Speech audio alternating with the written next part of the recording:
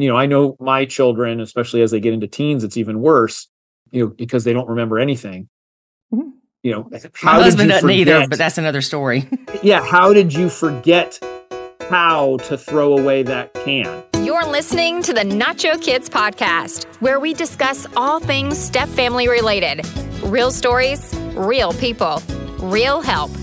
Your hosts are the creators of the Nacho Kids Method and the Nacho Kids Academy Step-Family Coaching Team, Lori and David Sims. Welcome to episode 231 of the Nacho Kids podcast. What's up, y'all? What's up, y'all? Going into the Thanksgiving season now. Yes, we are. Or at least for us U.S. folks. Mm-hmm. The month of November is here. Yeah. So we have that, and then followed up by Christmas. And this is the the most wonderful time of the year for blended families. It is. Oh, man. The struggles of juggling around, the exes and the kids and the scheduling. Man, I do not miss that. In fact, now that we have grandkids, we still have to deal with that. Yes. And it stinks. Yeah, it does. Second generation blends. Yep. And it's a really hard time for step families for Thanksgiving, even Halloween, which we just had, and Christmas. But I know with you, David, you and your ex, you always had your kids Christmas Eve because her family did something Christmas Day. Yeah, this is one of the few times, maybe the only time we actually went against the court order because the court order kind of switched so that, we would go from Christmas Eve to Christmas Day and then Christmas Day to the day after. And it's supposed to switch every year. But because our families kind of had these standing times where they always did Christmas, we were just able to work with that. Yeah. Whereas I, on the other hand, every other Christmas Eve would attend your family things without my son. Yep. And it stunk. Mm-hmm. I'm trying to say that S word instead of the other S word. Yeah, it did. And the thing I hated about it, in addition to him not being there, was that you weren't very happy. No. So everybody else is having a great time. Everybody's like, what's wrong with Lori? I'm like, well, Jackson couldn't be here. She misses her baby. Yeah. So that's the downside, because I wanted you to enjoy being there with my family and the kids and all that. But you were in a funk because J-Funk couldn't be there. Mm-hmm. Well, it did get a little easier over the years, but it still stunk. Yeah, it did. Yep. You do the best you can do. And David hates that phrase. So.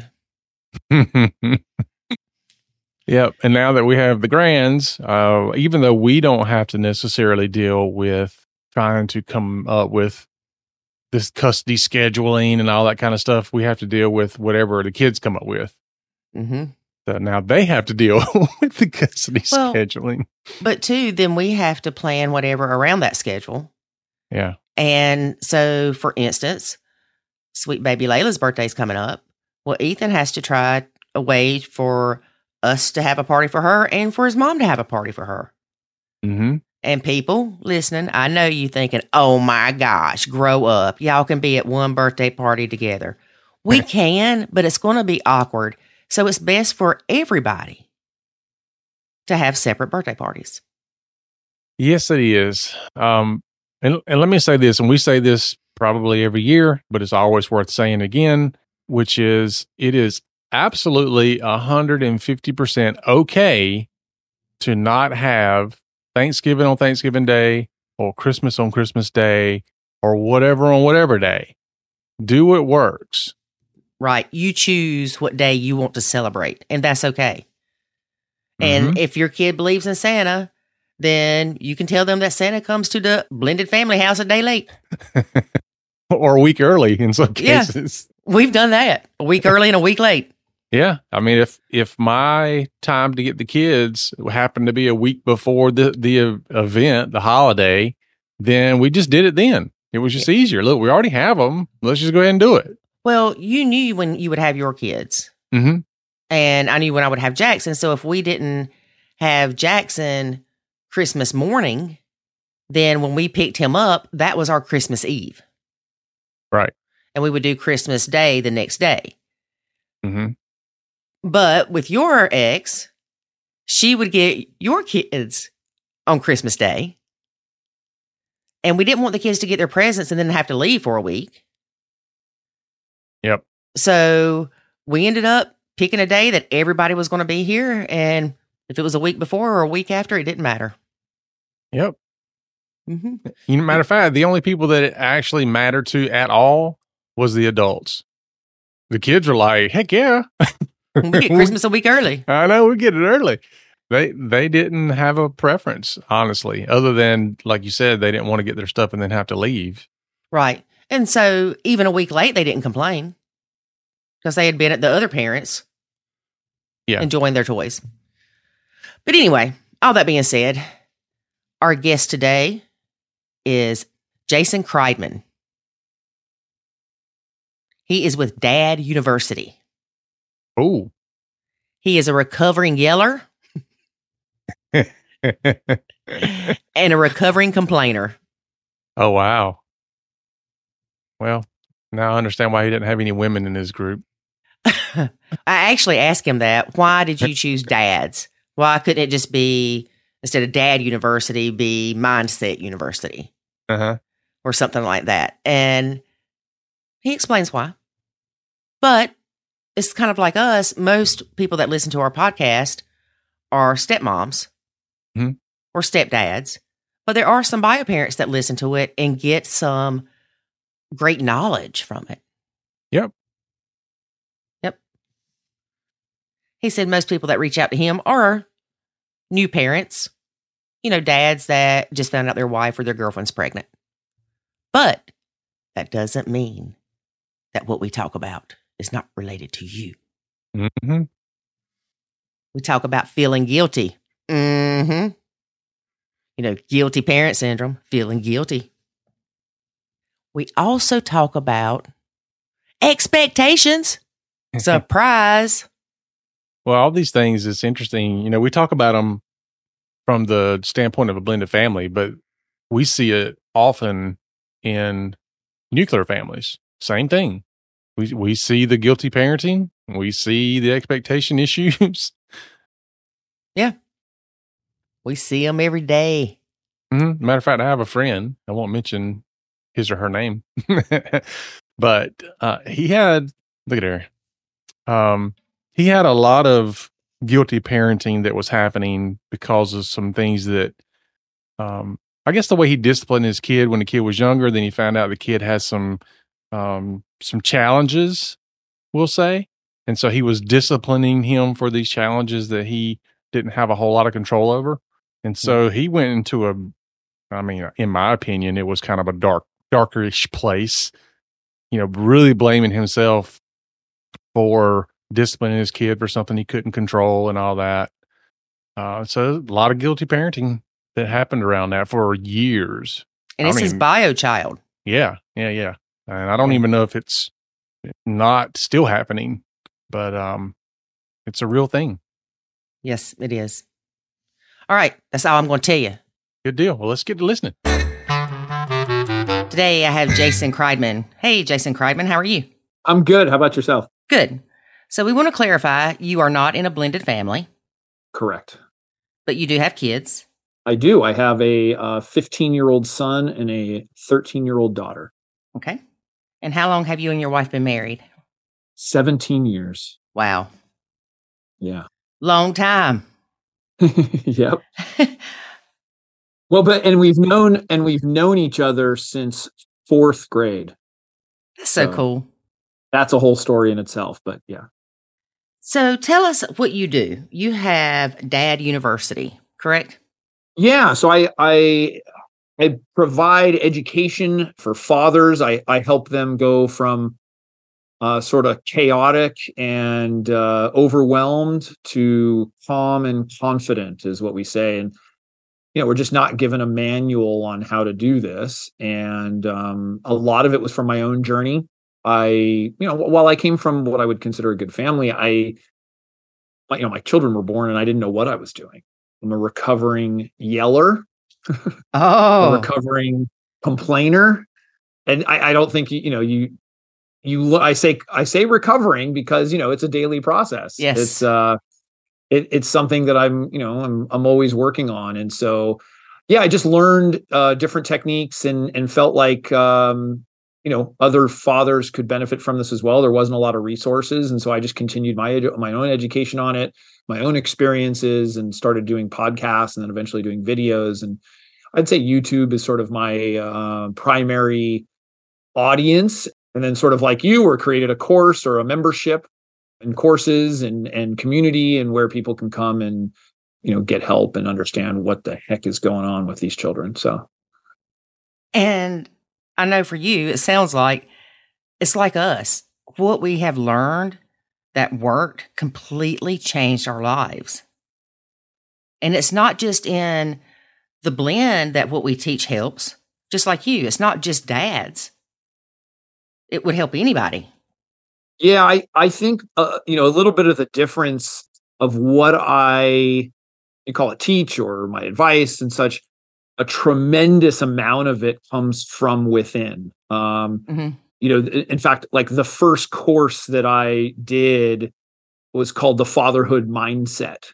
And it is really changing the myths, the beliefs,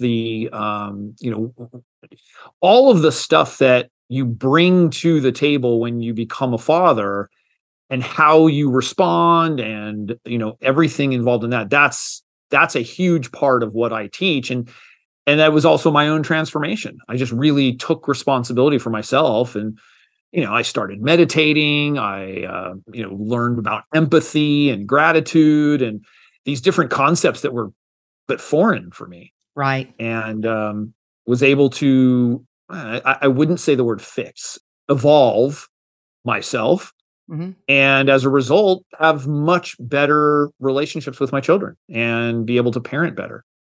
So let's talk about some things that you help bio dads with, because our stepmoms struggle with the relationship their partner has with their partner's bio kids. Follow me? Yes.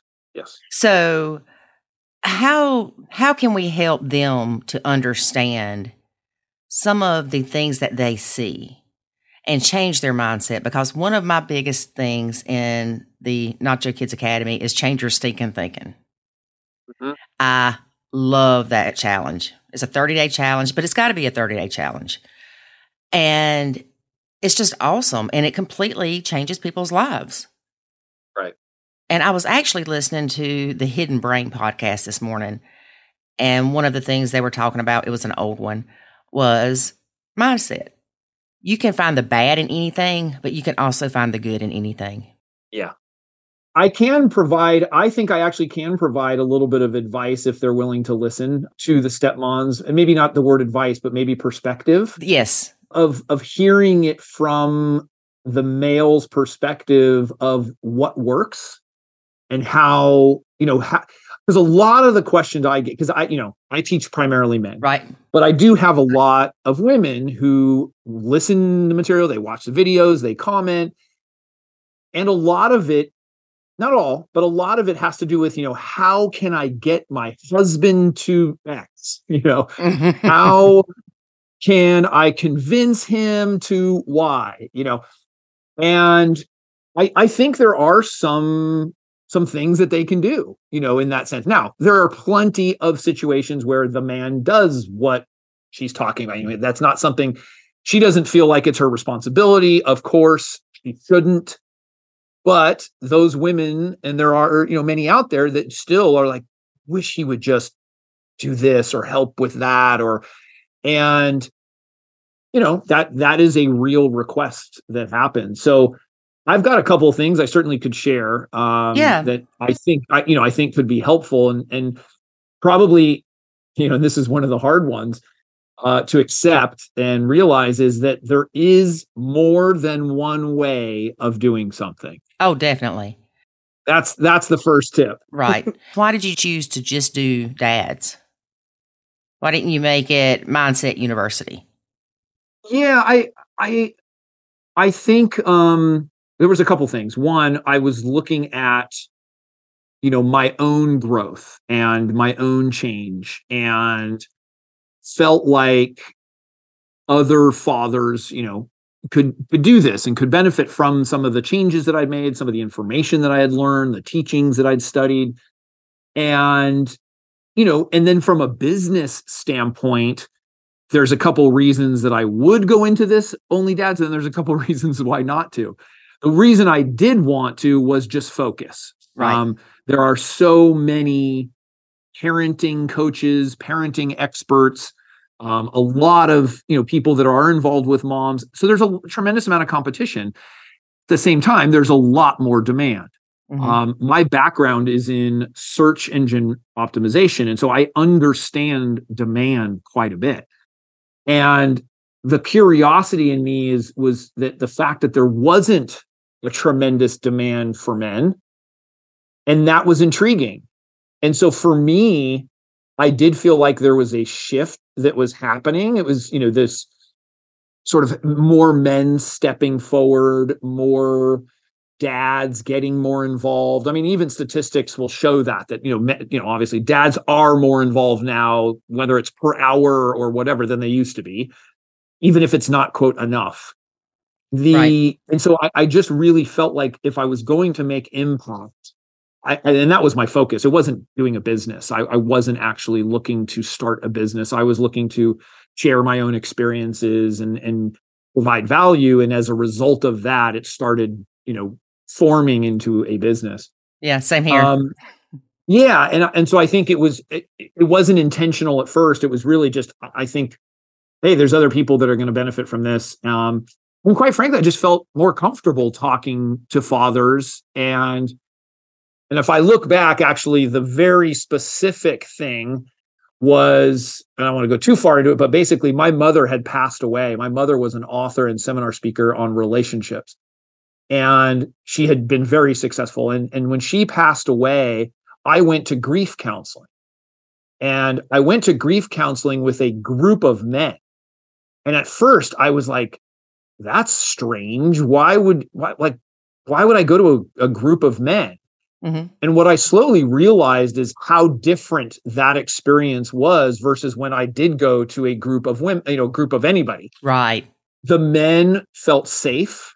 They felt less judged, surprisingly, because, men judge each other. Mm-hmm. But it was a very different environment. And that was intriguing to me as well. So, same thing, I think, like when you have a bunch of women together, they'll talk in their own way. Men will be and do the same thing as well. And they will talk in a way that can be vulnerable and can really, add benefit. They'll say things that they normally wouldn't say, or that they won't say in the presence of a woman. And so I think that was intriguing to me also. And so that's kind of how it all formulated, and it's evolved. Yeah. Well, it's kind of like us. We focus on blended families, although the Nacho Kid parenting method can be used outside of the blend and help people in life in general. And we say it's a way of life because it truly is. Once you learn these tools to change your mindset and to be more positive, it affects the people around you. It affects your health. It's amazing that it can change the levels of whatever in your blood, the oxygen levels and all that in your blood, just from not being so negative. Yeah. Yeah. There's some universal truths that sort of help you in every aspect of your life. I agree. I mean, when I learned empathy, it certainly helped my marriage, and as well as people that I worked around and my friendships and such. I had a friend call me the other day with a really difficult situation. And in the old days, I would have just told him how to fix it. Mm-hmm. And instead I just listened, and I said, wow, I mean, that seems like that's a real difficult thing that you're going through. And I'm really sorry that you're going through that. That was it. Mm-hmm. And when I learned to do that with my wife, things changed a lot too. Yes, because we don't want you to fix it. No, No, it only took me 40 something years to learn that. Yeah, but, we want you to hear us get it out. We got to get it out. Yep. And if anything, just sit there and say, I understand. Or you don't have to say that you agree. You don't have to say anything else. But please, for the love of God, don't tell me how to fix it. Yep. I learned that in the book, The Men Are From Mars, Women Are From Venus, or whatever it is. Right. Yep. That was sort of, it's funny because my mother was that was a competition of my mom's. And, I wasn't keen on learning that, or if I did learn it, I didn't apply it to children, when I had kids. I didn't see myself as the 3-year-old daughter who their father is yelling at them to go find their shoes. Right. To me, I was looking at it's like, okay, you lost your shoes. Well, go get another pair. Right. Oh, that was your favorite pair of shoes. That's the shoes that you've worn the last, 10 days in a row. It's a different perspective when you think about it and you look at that. And as a result of it, you parent differently. Yes. And or don't parent differently. Empathetic part. Yeah. Yeah. It's so that's been very valuable. I would say another value that women or the moms can take away is the writing down of responsibilities, of actually having a meeting and communicating and being very, very clear who is responsible for what, and making sure that both parties are included in that, creation versus, hey, listen, this is the list of things I need you to do, or this is the things that, it's, hey, we need to get all these things done, on a daily basis, on a weekly basis, on a monthly basis. Let's look at, what are the things that you could take on or that you prefer I take, et cetera. And then it becomes a conversation. Right. And then, and when someone is in that conversation and gets to choose, they are more likely to follow through with that. And so, I think as it relates to, let's say, responsibilities around the house, responsibilities with the children, that's a communication thing, but even more so, it is writing it down. It's literally, I'm in charge of dinner on Thursday nights. I tuck the kids in on Tuesday, on Wednesday when we don't have it's being very, very clear on what the responsibilities are. And I don't think couples and families, and even with that, I have things where I include the kids in on those conversations. Everybody has ownership. Right. They have ownership of it. And even my kids of saying like, okay, what are the 3 things that you could get done today? And they get to choose. I may not, sometimes I dictate it to them, but in general, it's like when you give people the autonomy to choose or the autonomy to have input and specifically ownership, they often get it done. And that's something that I think as a couple, is an important thing. And that goes down to communication and everything else. So. Right. And that's one thing that we recommend to the stepmom or the stepdad and the bio mom and the bio dad, to split the house chores between the adults.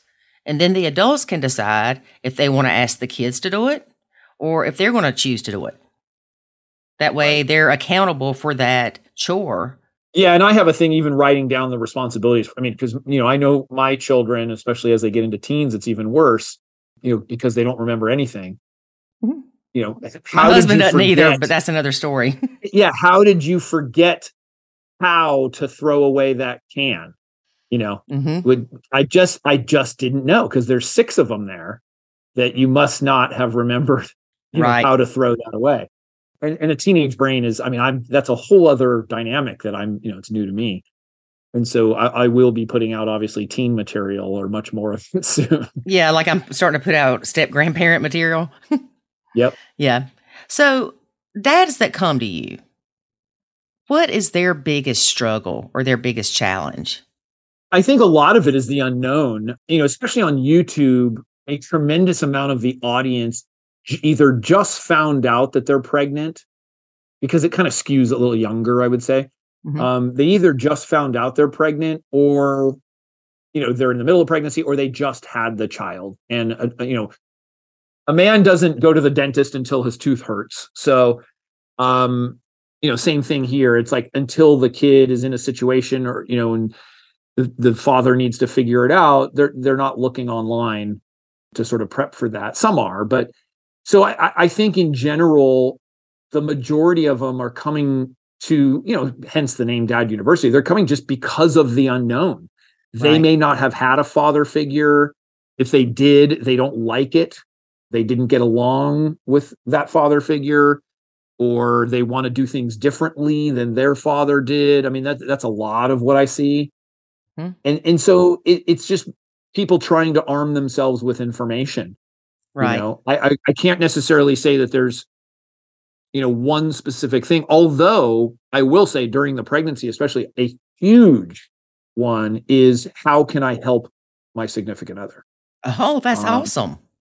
Yeah. I mean, that is a really big, call it, search item or whatever, but it's how can I help? Because they sometimes feel left out. Everyone's making such a big deal about, oh, you're pregnant, for her, you're pregnant, there's the baby shower, there's this, there's everyone's sort of attentive. And I mean, she is carrying the baby. It's a lot more work. Right. But the father often feels left out. And, his world is about to change. He has more pressure on him.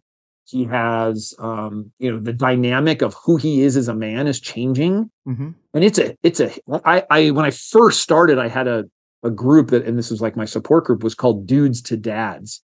And that was the whole crux of it, is like these changes that you go through when you are first becoming a father are just huge. The emotional swings. And I'm not discounting anything. Women are going through a ton of stuff themselves, but the identifying that men do go through a lot. And I just don't think people recognize it. I think men often do it in silence. And, whether it's societal, cultural, ego, we kind of suffer in silence, and whether it's depression or other things take on, there's more addiction, alcohol abuse, porn. There's all kinds of things that happen as a result of it. Men just show it in a different way. Yeah, that's true. Yeah, and I think it's a very emotional time and a very emotional state that men go through with very little support. Yeah. And I guess we would probably see 10% of men joining Nacho Kids. I've actually seen it increase here lately. But yeah, that's great. Yeah. And it's mainly stepdads that are struggling more than the bio dads. But of course, they could be bio dads too. Sure. It gets convoluted. You start talking about everybody's role. What do you think, like the dad that parents out of guilt, do you talk to them about that? Yeah, well, usually if you are guilty, if you feel guilty, you typically are. That's a good saying. I think guilt is only good if it brings about change. Otherwise it's useless. Feeling guilty, like we often do that. Like we feel guilt. Let's say, our friend has a party and we decide we don't want to go. And so we feel guilty about it. The reason we feel guilty is that somehow we think that makes it better. Like if we cause ourselves pain or anguish about it, then it was a better decision, or like that we are okay with whatever the impact it was. And the truth is that it's a waste of our energy. I mean, guilt is a really wasted emotion. Right. I completely agree. Unless it causes action. Right. And positive action. Or causes change of some kind. Positive action. So, I mean, if you're guilty, if you feel guilty of not spending enough time with your children, and as a result of that, you end up spending more time with your children, then that's fine. Then guilt was a good thing. Right. And I don't necessarily believe in guilting other people either. I mean, you shouldn't be, we have the decision of whether we want to feel guilty or not. And, I think it probably goes both ways, but I can only talk from the man's experience, that I think there are many women who want or try for him to feel guilty, because in some way that may make them feel better. Now, I'm sure it goes the other way around. I just don't have that perspective. But, right. We guilt, men probably do it with intimacy. You try to guilt the woman. Well, it's like, oh, well, we haven't been together for, very often, or the woman will say something about, doing things around the house and guilting him. And so it's used as like this weird tactic that, I mean, personally, I don't like it, Yeah. It's not a big one in our house. Let's just say. Yeah, because in my experience, for instance, say the stepmom doesn't want to go to the stepkids' baseball game. She just has no desire to go. Mm-hmm. And then she starts feeling guilty about it. Well, she is. Well, then she'll decide to go so she won't feel guilty, but she's miserable and makes everybody else miserable because she didn't want to be there in the first place. Right. Well, that's where empathy comes in.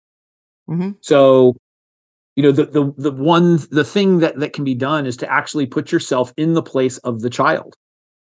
And instead of looking at it, well, this game is it's horrible, it's boring, whatever, I have to bring my adult juice, or, whatever it is. Instead, looking at it from the child's perspective and saying, and that doesn't have to be done 24/7. I mean, it's not like you always have to look at it from the kid's perspective, but in an instance like that, you can say, wow, let me see. If I was a 7-year-old and my dad had this other woman who came into his life, but she's showing up at my game. That's kind of cool. That may be an opportunity to sort of get in. And I mean, because one of the things you have to do is you have to appeal to the children in their interest. Right. And I mean, and that goes whether you're a blended or not. I mean, that's the same thing for bio. It's, when a parent doesn't feel very close to their child, the thing that you do is you get into their world. That will help you feel close to them. If my son wants to play video games, guess what? I don't like playing video games anymore. I did as a kid. But it was important to him. Like, mm-hmm. and so if I sat down for 20, 30 minutes and played video games, he absolutely loved it. Right. My daughter, she has her own interests. She was into drawing, or, she was doing jump rope for a long time. And she's like, Dad, you jump rope? I'm like, okay. How long have you been doing the Dad University? I mean, its inception was probably 8 or 9 years ago, seriously, and actually like business wise, probably 4 or 5 years. Okay. So you don't really have dads come to you that are already in families and they are actually in blended families. No, we do. We do all the time. In fact, that is an audience. I sometimes am hesitant, especially if I'm the one giving advice, if I don't have that specific experience. Right. What you know. Yeah, and granted, I can say, well, hey, if I was in that situation, here's how I might handle it, but it's not as legitimate as I even have, as an example, I have a video. It's done pretty well. It's about teen pregnancy. If you're a teen dad, well, I wasn't a teen dad, but how I view it is all the people that have come to me, or if my son came to me and said, hey, Dad, guess what? How would I handle it? Or how would I want him to handle it? Or how, if I did, what would I do? Of course it's different when you're not in it yourself. Right. But I learned this very early from my mother is, when you're in a situation that you don't know what to do, think of your best friend or your child coming to you in that exact situation. What advice would you give them? Right. And we often would give them much better advice than we would take ourselves. Oh, yeah. And that's good advice. It really is. Yeah. So I'm thinking you deal with dads being dads. That's what y'all talk about, right? This isn't some kind of secret club that y'all talk about boating, right? Of course. I can't tell you. So if a guy comes to you and says, my wife is extremely unhappy, and we fight about the kids. Now, this could be bio kids, step kids, the mixture of whatever. but there's a struggle there. Yep. What would you talk them through kind of? No, I understand. I think, I mean, there's no 60 character answer. No, of course not. To it. I think it's really understanding the under sort of belly of the question, or, of the situation. Oftentimes, a lot of the things that we think are bothering us are very, very surface. Right. You got to find the root. Yeah. I mean, I'll come up with a brief example. It's like, one of the parents is like, or maybe let's say the stepmom is really jealous about the attention that her husband is giving to the kids. She feels like she doesn't get as much. This is just a random. Perfect. No, that's perfect. That can be, I mean, there's a lot of deep psychology. It could be her own attachment style. It's what happened to her as a child. Mm-hmm. It's, her own father abandoned her. I mean, there's so many possibilities of what that is. And so, I mean, a lot of times I think therapy is the way to do that. And if it's not that, it's some sort of, whether it's a coaching program, it's a program like yours, it's something that'll dive into, why do I feel this way? Mm-hmm. And it's not, why is this other person make me feel this way? That's the last thing you should be answering or asking. It's, why do I feel this way? What is it about me that causes me to feel this way? And typically that is, I'm scared. I don't feel safe in this relationship. I don't trust somebody. I was hurt in the past. I mean, there's a ton of things and reasons why. Mm-hmm. It all comes from our own crap. Right. And, when you are whole, let's use that example, you're not bothered by other people so much. I look at like some of these spiritual gurus. Like I listen to a lot of that stuff, like, Sadhguru or Gandhi or these. You can yell and scream at these people, and they are not going to sway or get upset. Mm-hmm. And that is because they are the ones who control their own emotions. Now, it's not that they don't feel or they don't have an opinion or they don't have anything. But, so much of the time that we get upset, we think it's the other person, and it's not. No, it's us. It's our reaction. Right. Yeah. I think we have to take responsibility. Yeah, I think we have to take responsibility and say, why am I feeling this way? What is it about me that causes me to feel insecure or to feel jealous or, and that doesn't excuse the behavior on the other side. Mm-hmm. It's just understanding you can't solve anything without really understanding why you're doing something or what is the cause. And like I said, oftentimes it's so surface, or we think so surfacely. Right. And it's not. This is the deep stuff. Your childhood has an effect on you. Yeah. So you said that a lot of women come to you like, how do I get my husband to blah, blah, blah? Yeah.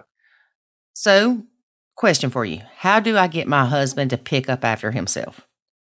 So if you've already expressed how important it is to do that, I think part of it is the responsibility discussion and taking that ownership. Now, that's one thing. The other thing is the picking up after himself is your preference. It's not his, right? And so there is more than one way to do it. Like the truth is, and this might be a little bit harsh, is that the person who needs it clean, it's their need. Right. And forcing someone, what you have to realize is that you are then forcing or asking, if we say it nicely, someone to do things your way. That's what you're asking. Mm-hmm. Your expectations. Yeah, it is. It's expectations. And so I think it is more of a discussion, an honest discussion about that and saying, listen, I understand you have a different, your level of cleanliness is different. Mm-hmm. Yes. And I respect that. Now, mine is this. So how can we meet in the middle? What, and you actually ask the other person, you say, what are some of the things, or what's a suggestion that you might have? And now they may answer and say, well, just don't worry about it. And the truth is that, I mean, that, you know, this can be a long answer too, is that you might have separate areas, you know, and here's the hard part. Why are they wrong and you are right? Right. Because clean is better. I mean, I agree, but that's not the right answer. Right. You know, that's where the fact is when you are living with somebody else and they have a different way of living, we think our way of living is correct. And which it is, we know. Yeah. And so that becomes very difficult. I do think that there are some things that, you know, some little tasks and things that you can do, as an example, that when you do see him clean something up, you give him a tremendous amount of praise and gratitude. Not cheesy, not like a kid. But just say, you know what, honey, I saw that you cleaned up the dishes earlier. I really appreciate that. And you give him a quick kiss or a hug or something. But here's my thing. Yeah. As a woman, nobody ever thanks me for doing dishes. Correct. But I even thank David when he does the dishes. And after I thank him, I'm like, why am I thanking him? He ate off those plates. Well, that's what I'm trying to teach men to do. Is to say thank you? Is express gratitude. Right. And they'll realize how much they can get out of life with that, you know? And I mean, that you're absolutely right. It's now at the same time, what I would say to that, and this is easier said than done, is it's not a score sheet. You know, the best thing that we can do is be us and do our thing the way that we are. And if you are saying thank you and saying those things because you want the other person to do it back, then you're fishing. Right. And you will never succeed in fishing. It's just, it's a zero-sum game.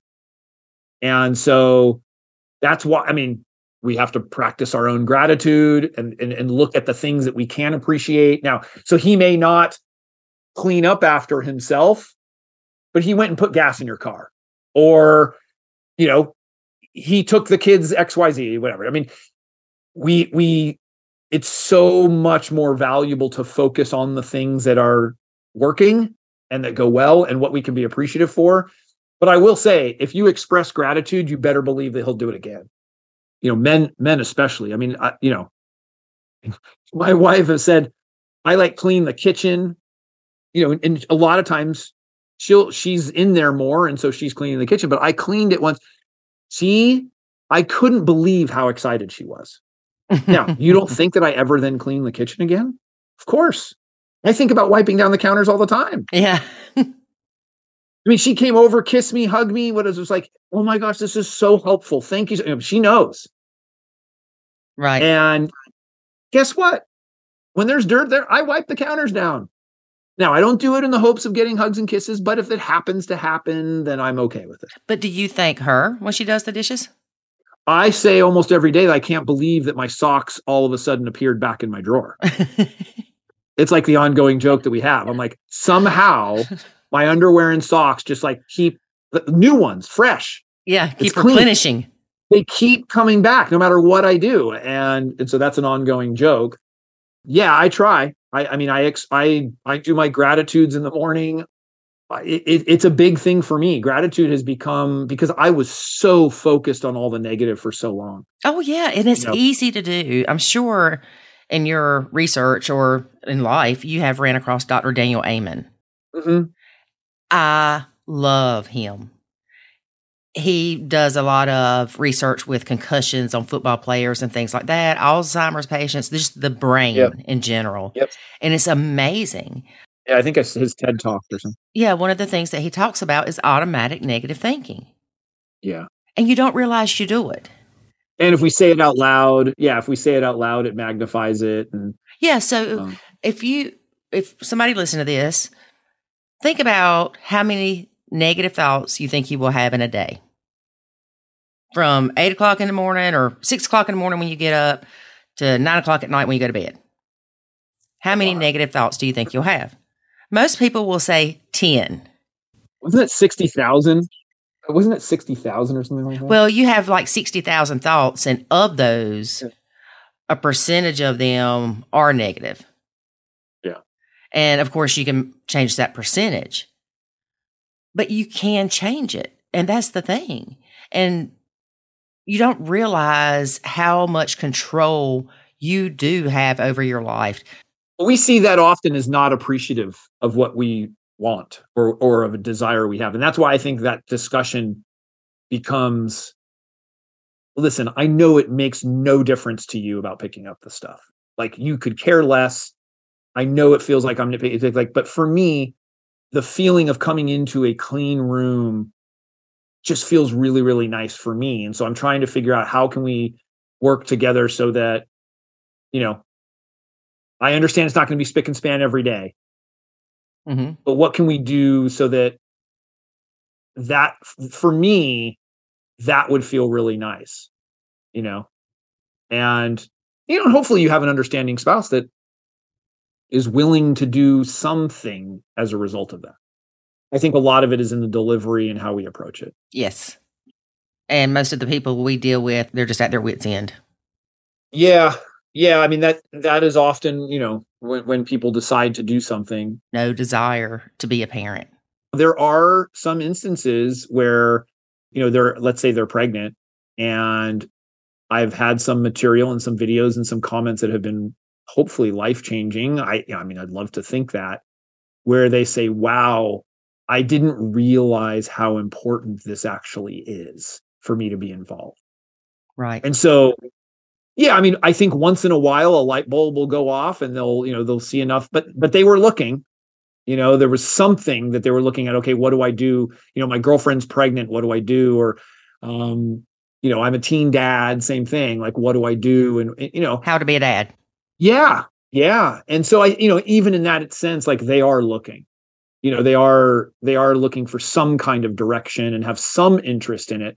I think for those fathers who don't have an interest, and occasionally we'll get some comments on like other videos that I have,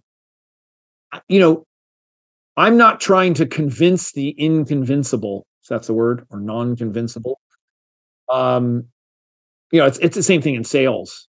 Like, if you're not interested, I'm not trying to sell you. I have something really valuable and you can choose whether it's valuable for you, Yeah, same here. It's like I want to tell people about the Nacho Kids Academy when I see them struggling and the Facebook group, but then I feel salesy, and I don't want to feel salesy, but I want to say, if you want help, you need to do the work, but I can help you to know what to do to better your life. Well, like anything, they have to want to. Yeah, they have to value it. Yeah, and I mean, just from my own experiences, women are much more inclined to do something about it than men are. Mm-hmm. So, I have a tough crowd. It's a very, very tough crowd. And so for the men who do make the decision, hey, I'd like to do something, or I'd like to be a little bit better dad, or I want to be more involved. It's like, that's what we're trying to push. That is the narrative, if you will, of getting more fathers involved and interested. And, when I was studying to be a parent coach and took like licensing, I was the only male in there. Oh, of course. It was 12 women and me, Mm-hmm. And even when we took the initial parenting classes, just my wife saw them at like the preschool when my son was in preschool. Same thing. Mm-hmm. And, it was just the moms were the ones doing it. And that just really bothered me. It was like, because I always felt it was a 50-50 deal. Do you think it could be because of the roles women had back in the day versus men? Yeah, even, and I caveat what I said about 50-50 is as an example, my wife stayed home for a bit and then was working part-time while I was full-time. Mm-hmm. And that was just the agreement that we made. So from a, spending time standpoint, my wife was the primary caregiver. And that is, that happens in a lot of families and a majority of families. Now, it's not every family. I actually sponsor a stay-at-home dad organization. Oh, really? And yeah, they have a conference every year, and it's like, you want to see the other side. It's amazing. These are fathers who, just love it. The majority of that role, falls in that place. So, but as far as like the parenting, when they get to like, let's say 3, 4, 5, et cetera, and there's actual communication and stuff. To me, it's, it's a 50-50 deal. I never thought of it any other way. Right. And my wife and I each have our strengths in those areas. And, we often, but it's a very equal partnership in that sense. Now, you said you were a yeller. Recovering yeller. My mom was a yeller. I guess I'm a recovering yeller. Yeah. And I get it because that's how my mom was. Well, I didn't know any other way. Right. And I met Celia Kibler. I don't know if you know who she is, but she does a lot with parents. And one of her things is to not yell. Yeah. And she asked me one simple question when I talked to her one day. And that was my answer of why not to yell. She said, "How did you feel when your mom yelled at you?" Right. I'm like crap. And she said, "Do you want Jackson to feel like crap?" Right. I said, "No, not really." Unless I'm wanting him to feel guilty to make me feel better about a decision he made. Well, yeah, both yelling and complaining, I mean, they're kind of in the same camp. They're not effective tools of communication. Right. If you study communication, nothing in there says complain or yell. I don't know that there's any expert or specialist or scientist of communication that would ever say that. So, okay, so I have a question. Yeah. My son told me the other day that I was complaining. We were at a restaurant and they were out of, say, green beans and something else, chicken. And I said, I just can't believe that they're out of those two things because that's something that you would think they sell a lot of. And he thinks that that is complaining. I feel it is stating a fact. How do you distinguish between complaining and stating a fact? Yeah, I mean, well, it has opinion. Them being out of chicken and green beans is a fact, but you not being able to believe it is an opinion. If that kind of makes sense? Yeah. So I think anytime that we add our opinion into something that, and it's a negative opinion, it. But why is that perceived as negative? Why is it neutral? The fact that they don't have these two things. No, I could see. I mean, I could see your son's point of view. I understand it. The question actually. So it was my wife that was very instrumental in helping me recover. And one of the things she had said is, "Can you do anything about it?" And because I would complain. And she's like, you're allowed to complain like the first time. This is how it started.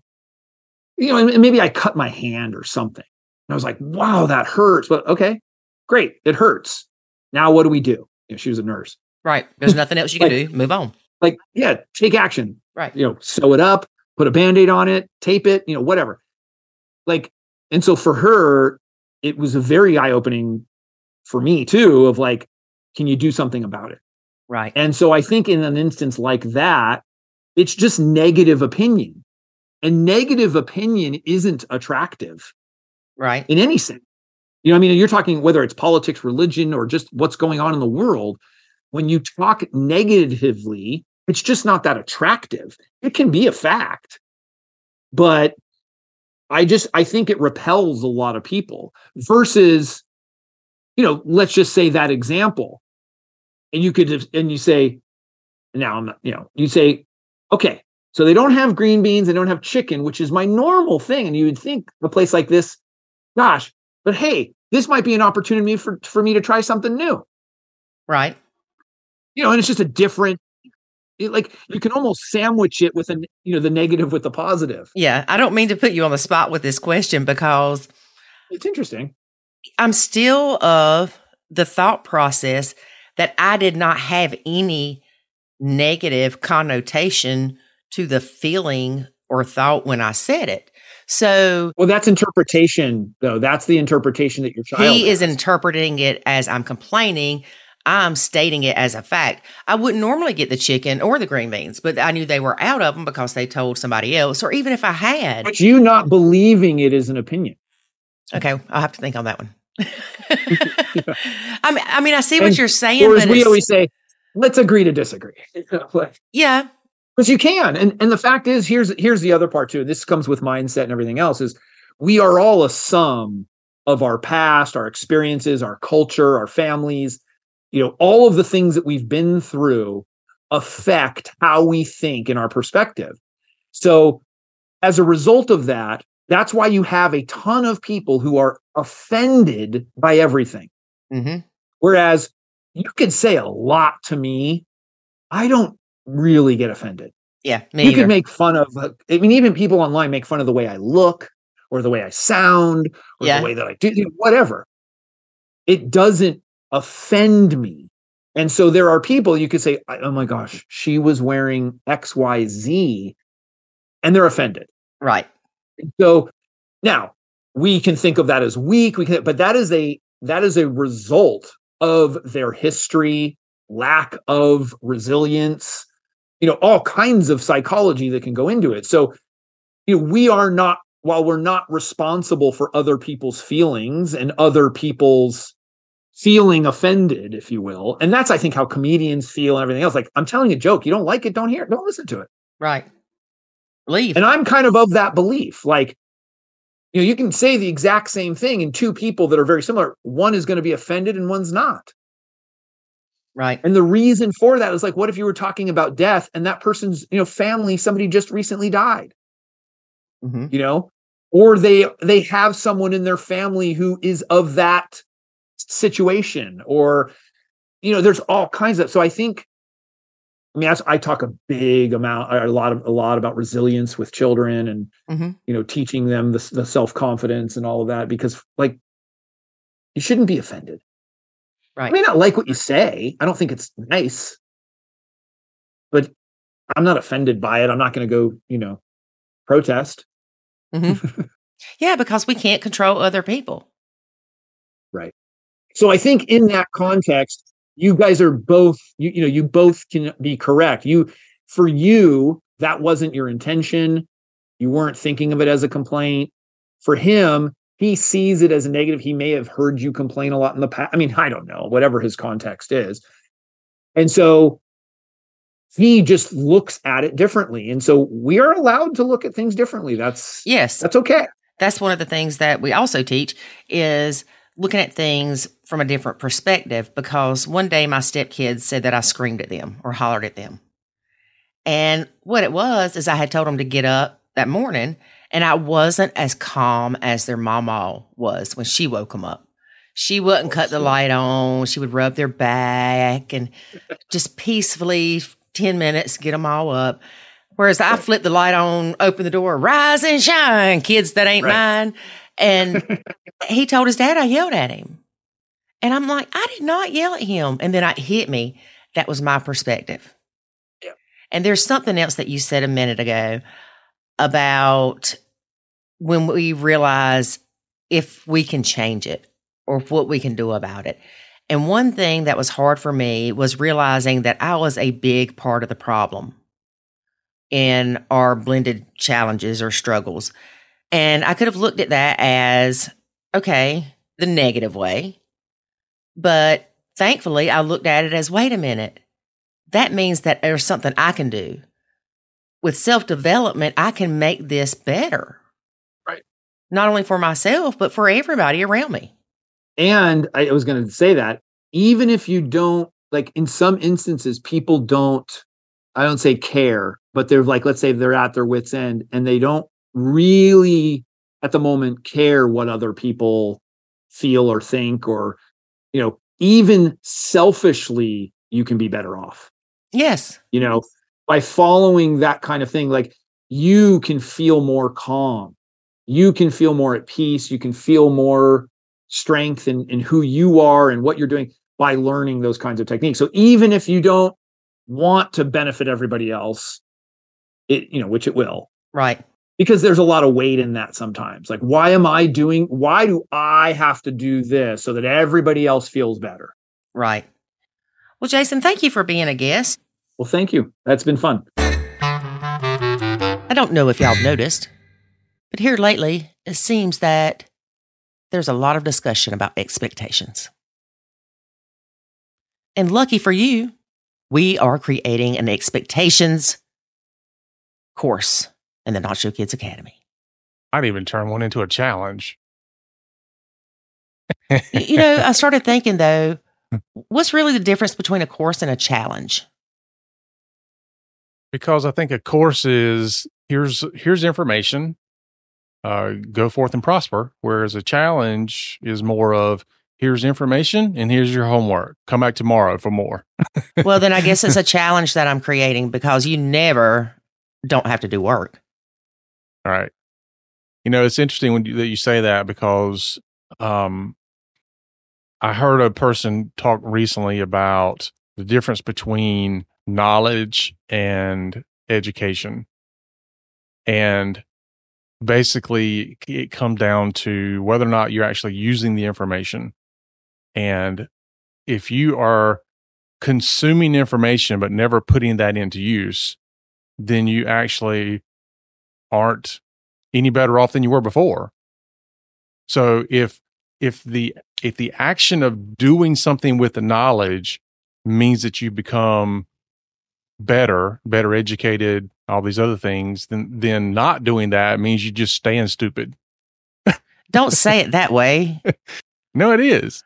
This is the way it is. So if you're continuing, and this is anything, like whether you're reading a book or taking a course or whatever it is, if you're being presented with the information, but you're not doing anything at all with it, then how is it valuable at all? Well, but just because you're not using it today doesn't mean you won't use it later in life. No, I'm not saying it's something you're going to do later on. I'm saying you're not doing anything with it.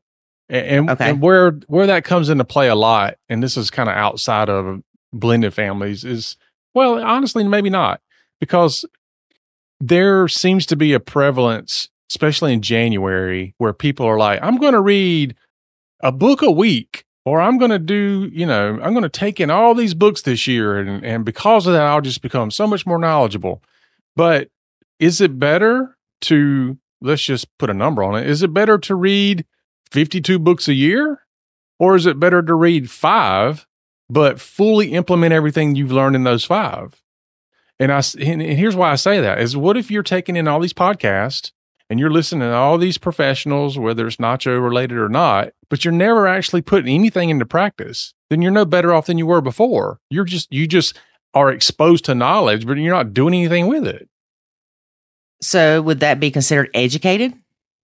They're educating themselves, but they're not doing anything with it. So it's not knowledge. Is that correct? You have the knowledge, but you're not putting it into practice. And so you're no better off than you were before, except the fact that you're an educated fool.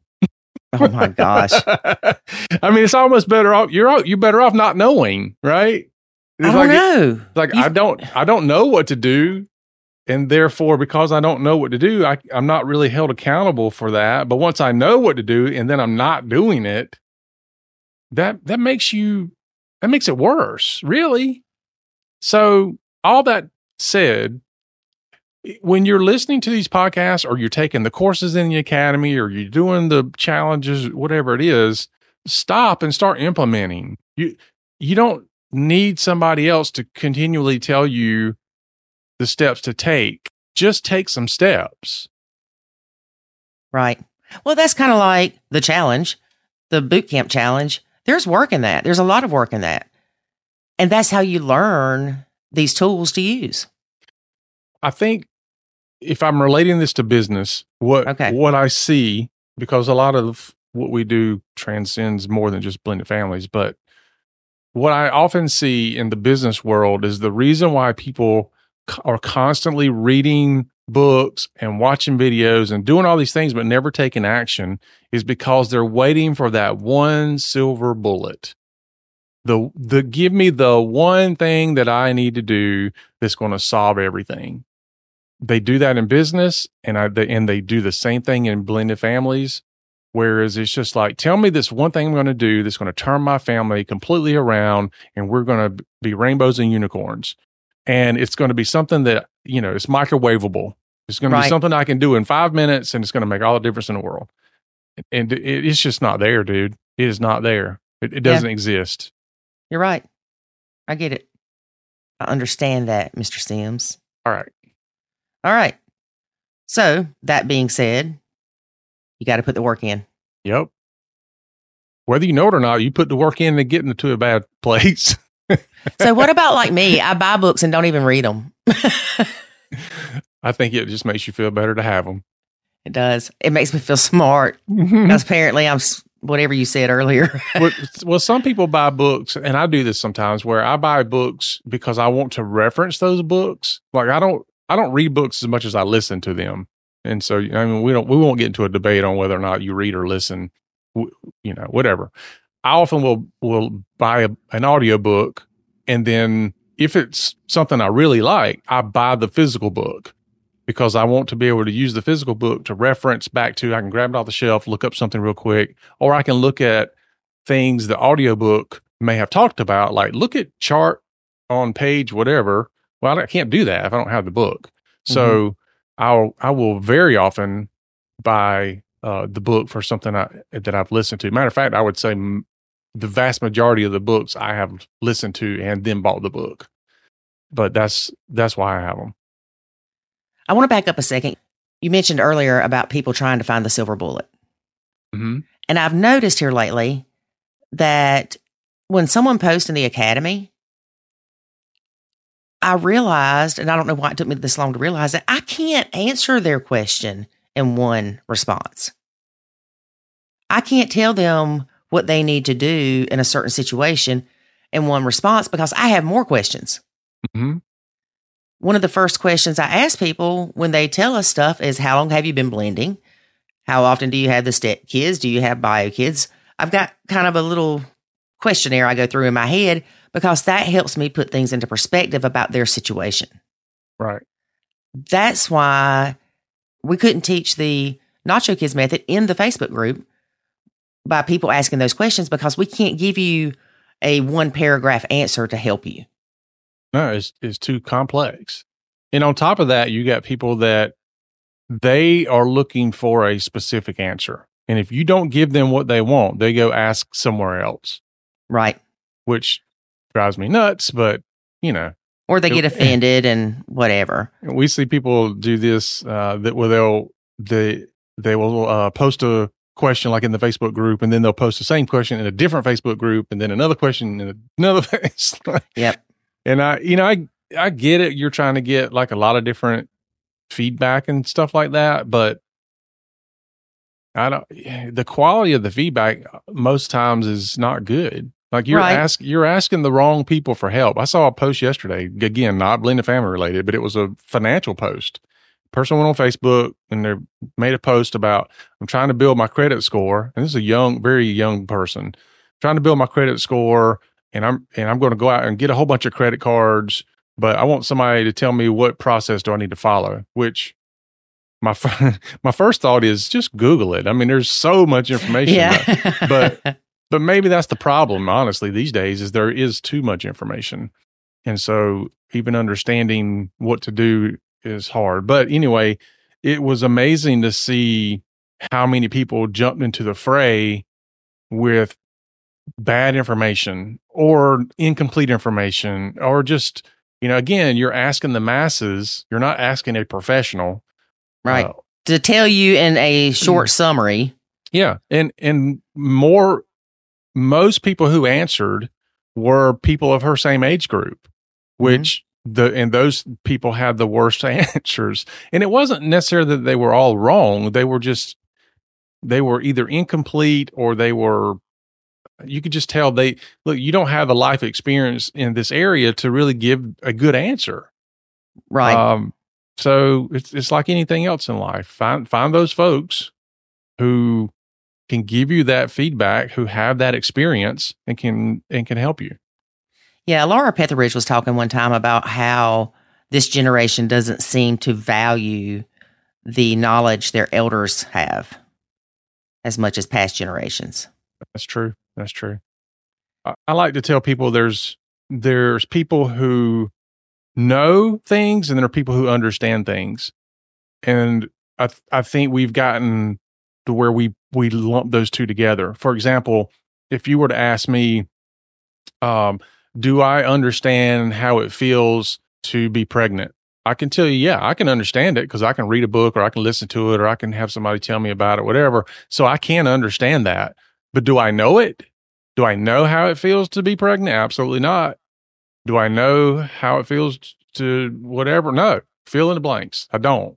So knowing and understanding is very different. And a lot of people go to folks who understand blended families or who understand the challenges you're going through, but they don't know them. And I'm not saying that they're good or bad in their feedback. I'm just saying, as a person that's seeking that sort of help, you need to make sure you're keeping that in mind. You're dealing with some people who understand and some people who know. We're very clear about certain areas where we understand it, we don't know it. Right. For example, co-parenting. We talk about that often. We don't understand co-parenting to the degree that we know it. We didn't live that. We understand it from the perspective of everything we know and understand from other people and their experiences and our experiences in speaking with them. So we understand all that and we can give help and feedback and all that, but we don't know it firsthand. We didn't live that. Well, I want to clarify when you say co-parenting, we did have a co-parent, but we parallel parented. So yeah. Parallel parenting is a type of co-parenting, they say, but it's not parenting together. So it's not really co-parenting, but I just wanted to clarify that. I don't know that you clarified it or not. Well, I've seen it and somebody said parallel parenting is a type of co-parenting. I'm like, no. That's like saying it's an oxymoron. Well, it's kind of the lack of parenting is a parenting style. Right. Yes. Yeah. Or to not answer is an answer. Yeah. You get it. Maybe they'll get it. Yeah. If you do nothing, that is an action. Mm-hmm. All right, folks. We've kept you long enough. We hope you have a great day. And David? Yeah. Thanks for listening. Give us some feedback if you like this episode. And make sure you share it. Give us a review. All those good things. And hey, shoot us an email. What do you think about some of the things we talked about? What's your take on it? We'd love to know. Yeah. We'd love to know. All right. So we'll see you again next week. Remember, life is good when you nacho. Thanks for listening to this episode of the Nacho Kids Podcast. Find us online at nachokids.com. Until next time, remember, life is good when you nacho.